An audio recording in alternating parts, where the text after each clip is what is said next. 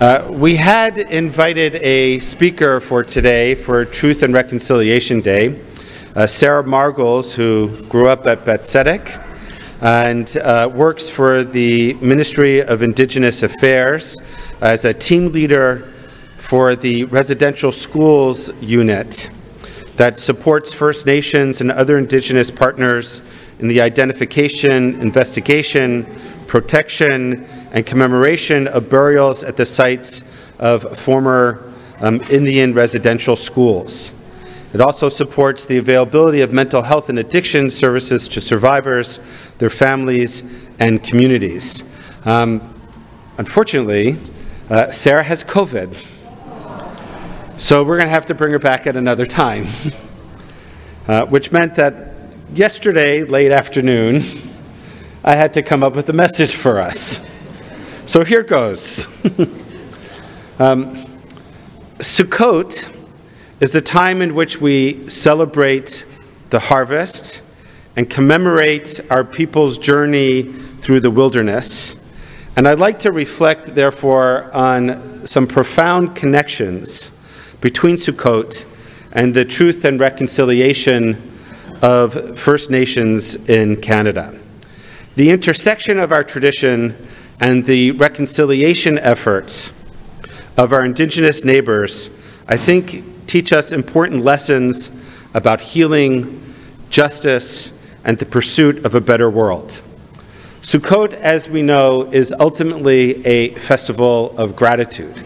In fact, one of the most important and odd mitzvot of Sukkot is the mitzvah, the commandment, v'samachta v'chagecha.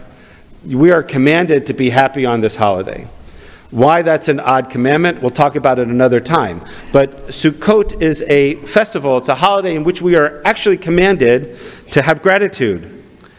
It's a festival of unity and also a marker of impermanence. We construct Sukkot, temporary shelters, to remind us of the fragility of our lives, just as the Israelites, according to tradition, journey through the desert with nothing but their experience and faith in God to sustain them. Sukkot teaches us to appreciate the harvest, the shelter we have, and the importance of sharing it with others. Another mitzvah of Sukkot is Hachnasat Orchim, as expressed, for example, through the mitzvah and the ritual of Ushpizin, of inviting our ancient ancestors to join us in the sukkah, just as we invite our contemporary friends and family and community to join us as well.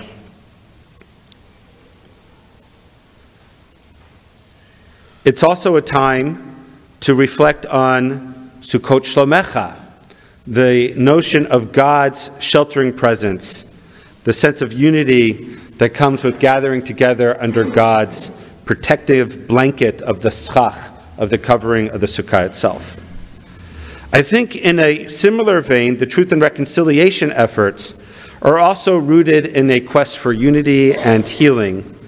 Indigenous peoples have endured generations of suffering due to colonialization, forced assimilation, and cultural genocide, and have embarked on the journey of truth-telling and reconciliation.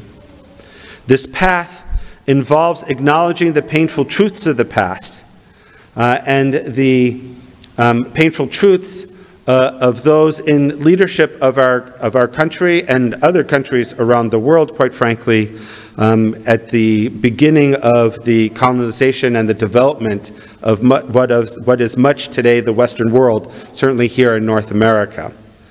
And it's through these acknowledging of these painful truths of the past that we also attempt to seek justice and foster an understanding between indigenous and non-indigenous communities. As Jews, these topics are familiar to us all too well. We've lived it ourselves. We are no strangers to historical suffering and to the importance of memory. In fact, we're quite good at memory. We have Yom HaShoah, and this congregation started the Yom HaShoah candle program that has now taken off throughout North America and throughout the world, so that Jews everywhere on Yom HaShoah light a candle to remember those who died in the Shoah, which is one of the reasons why it's been suggested by the Jewish community that on Truth and Reconciliation Day, we light a candle in order to identify and remember those in our community, our neighbors who have suffered under colonialization. And that's why we have a yahrzeit candle that we lit last night that continues to burn today. We remember our own history of oppression, our own journeys through the wilderness, and our own ongoing pursuit of justice and freedom. And it's with this shared experience of pain and resilience that we can appreciate the struggles faced by indigenous peoples in Canada. So what lessons can we draw from Sukkot and the truth and reconciliation efforts? Well, here are a few. Let's begin with gratitude. Sukkot teaches us to be grateful for the abundance in our lives.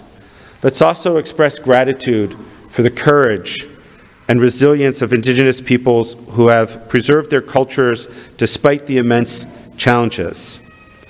As a people for us on Sukkot, in Hallel, one of the verses that we recite, which I always find so meaningful, is Zeh Hayom Asa Adonai Nagila V'nismecha Bo.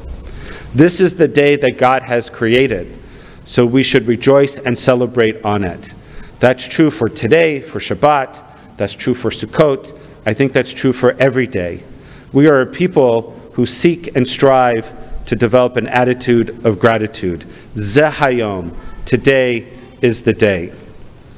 I think we can also emphasize the notions of community and unity in our personal lives, in our professional lives, in our communal lives.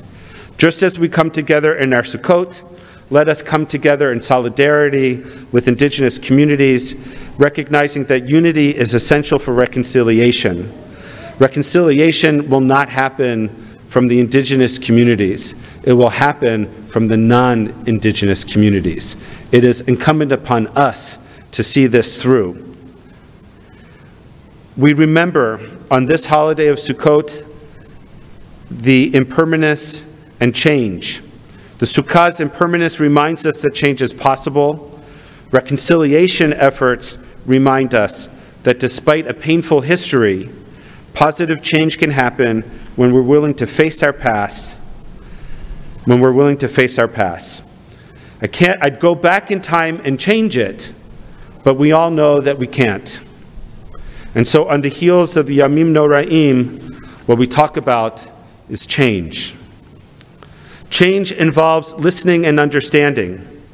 It involves coming to grips and telling the truth about the past that happened, and coming to grips with the evidence that continues to unfold before our very eyes, especially vis-a-vis the residential schools and the murder of hundreds of children in the last century. And we have to, in listening and understanding, make it a point to hear directly from those in the community. It's not enough just to have surrogates. It's not enough for me to be here and give a sermon about this. We have to make it a point as a community to hear directly from those who have suffered through this history.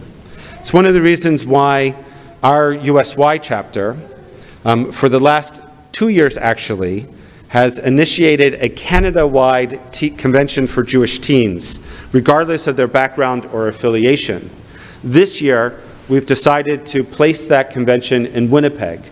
And the topic of the convention for teens across Canada is going to be on truth and reconciliation, an opportunity to meet with Indigenous communities within Winnipeg and hear directly from their peers as well as experts about the history and the struggles that their community continues to have. And finally, Tikkun Olam is a Jewish value. Tikkun Olam comes as part of Sukkot, and reconciliation share a common goal. Our goal is to repair a broken world. Our tradition teaches us to work for justice and healing, and this is a call we share with those seeking reconciliation in Canada. The Hebrew word for charity is tzedakah. It comes from tzedek, When we give to others, it's not charity just because we do it out of love. That charity comes from the Latin caritas, which means love. You give charity when you feel empathy. For we as Jews, we engage in charity in Gimilut Chasadim because it's tzedek. Tzedek, tzedek, tirdof. Justice, justice do we need to pursue, and justice is about doing what is right. And that's our obligation. We at Beth Tzedec, for the last several years, have created a Ready Committee. Patty talked about that on the high holidays a little bit. An anti-racism, equity, diversity, and inclusion committee. This is the committee that we've tasked to lead our community, Beth Tzedec, in the work, the very important work, to educate ourselves. You might want to read, for example, the book 21 Things You May Not Have Known About the Indian Act. We want to hear directly from those in the First Nations community, and we look forward to future programming, bringing Sarah back, and other programming in order to fulfill our responsibility, as mentioned in the Truth and Reconciliation report, the responsibility of synagogues and faith-based communities to do this work. There is a lot of work in front of us. Lo alecha hamlacha ligmor. It's not for us to necessarily finish the task, but lo lihi batel mamena, but that doesn't excuse us from doing our part to engage in it. Shabbat shalom, Chag Sameach.